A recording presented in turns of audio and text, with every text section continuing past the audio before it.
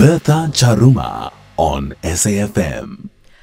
And starting off with our first guest, that's Joseph Mosia, SABC Parliamentary Correspondent, and talking about Advocate Busisiwe Mkhwebane, impeached as public protector. Good evening and a warm welcome to The Viewpoint. Good evening, Betha. It's a sad moment for me, and I'm saying this from a woman's perspective. And of course, I stand to be corrected because you know what, you can be a woman, but if there are rules and regulations that need to be followed and you break those rules and regulations, then you are liable for the actions.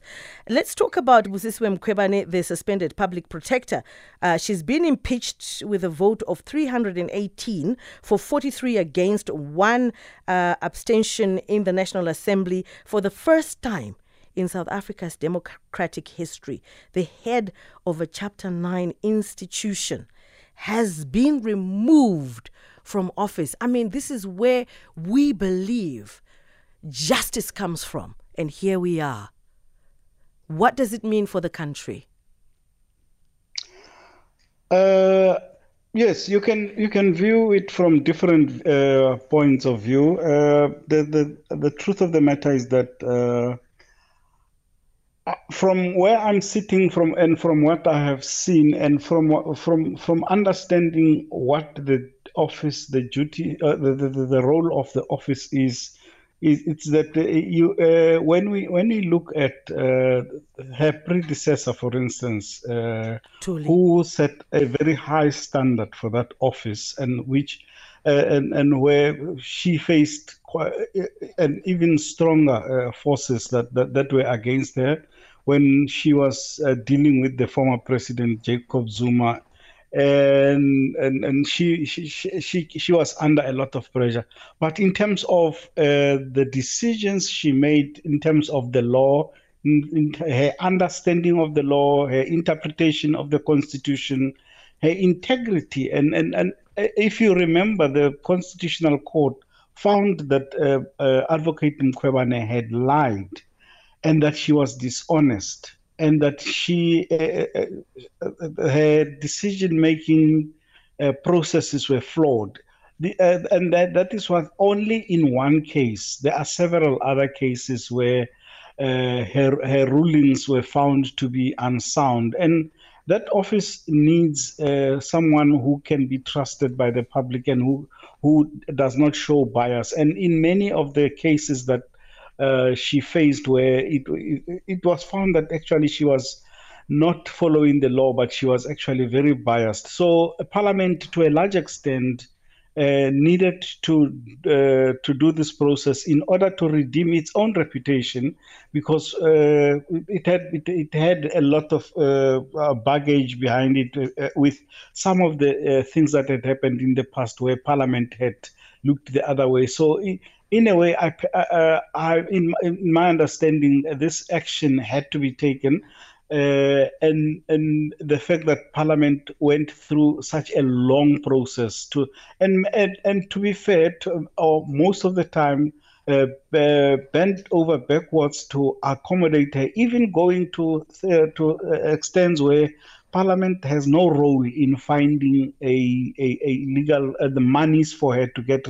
All the Constitutional Court, in my understanding, said was that she was entitled to legal representation, but I can't remember where it says that Parliament needs to find that legal representation for her. So this committee went to great lengths to try and be fair to her, and in the end, she didn't even cooperate with the committee. And I think she, to a large extent, she was not serious about explaining her actions to the nation through Parliament. And just looking at the environment that we are in, and I'm talking about the political environment, I'm going to be the devil's advocate for 2 seconds, yeah? In the sense that we've seen how everything operates. So I could be given a position, but there could be more people that are more powerful than me who then maybe can stir the ship or stir me in a certain direction. Are there any substantial effects, that most probably could have led to her behavior. I'm not trying to protect her, like I said. I'm just trying to be slightly the devil's advocate. Yes, no, she is chosen as a public protector on the strength of her understanding of the law, on the strength of her leadership, and all those things. And this is where the issues come in, where at the beginning of the process, the DA had objected to her, saying she accusing her of being a spy and having worked for the SSA. And the other parties saying no, give her a chance. And as when you started being a black woman, people said no, give her a chance, and she. But in the end, I think her actions proved that. I mean, if you look at the issues of her closeness to the SSA and how many times you get in the evidence that was brought by staff from her own office, where she met behind closed doors with the Minister of State Security and his office, and where the state security officials gave her notes to say the constitution must be changed, where state security officials and the Director General summoned staff from her office to say the public protector is not happy with your work. I mean,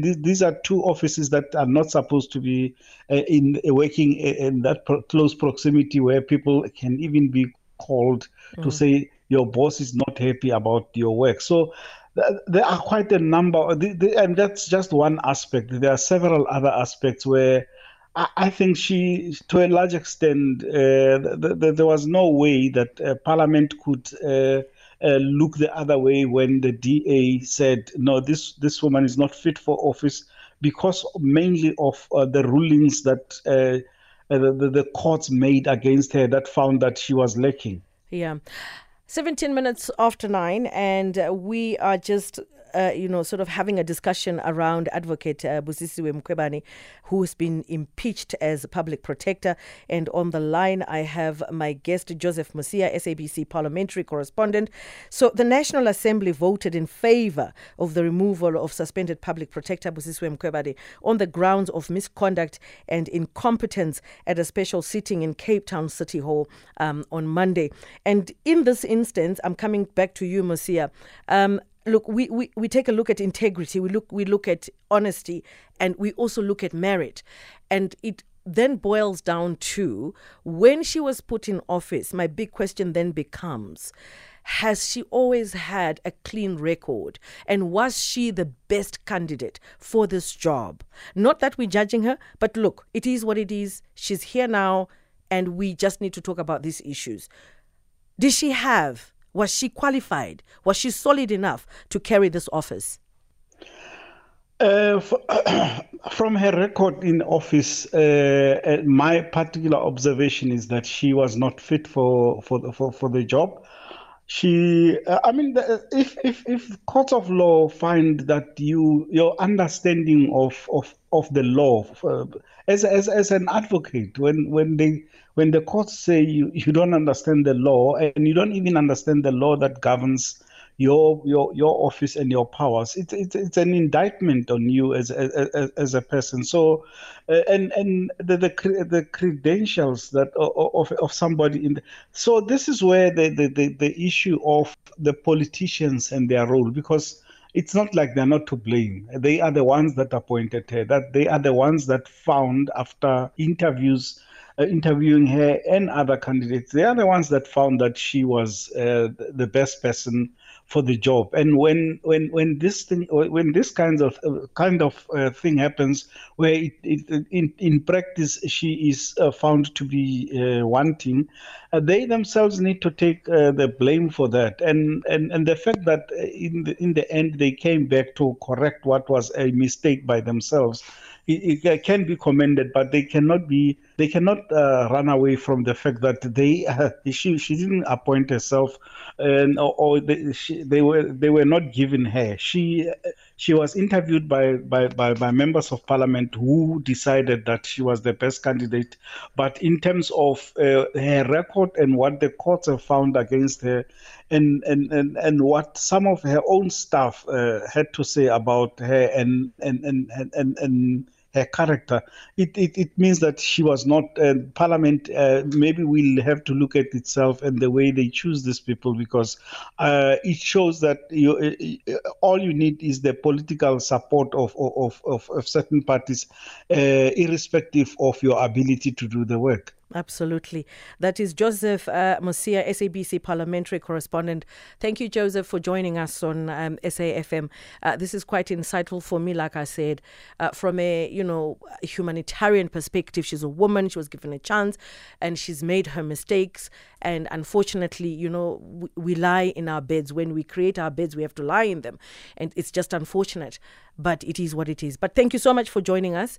And going forward, I don't know, we'll see who will be the next public protector.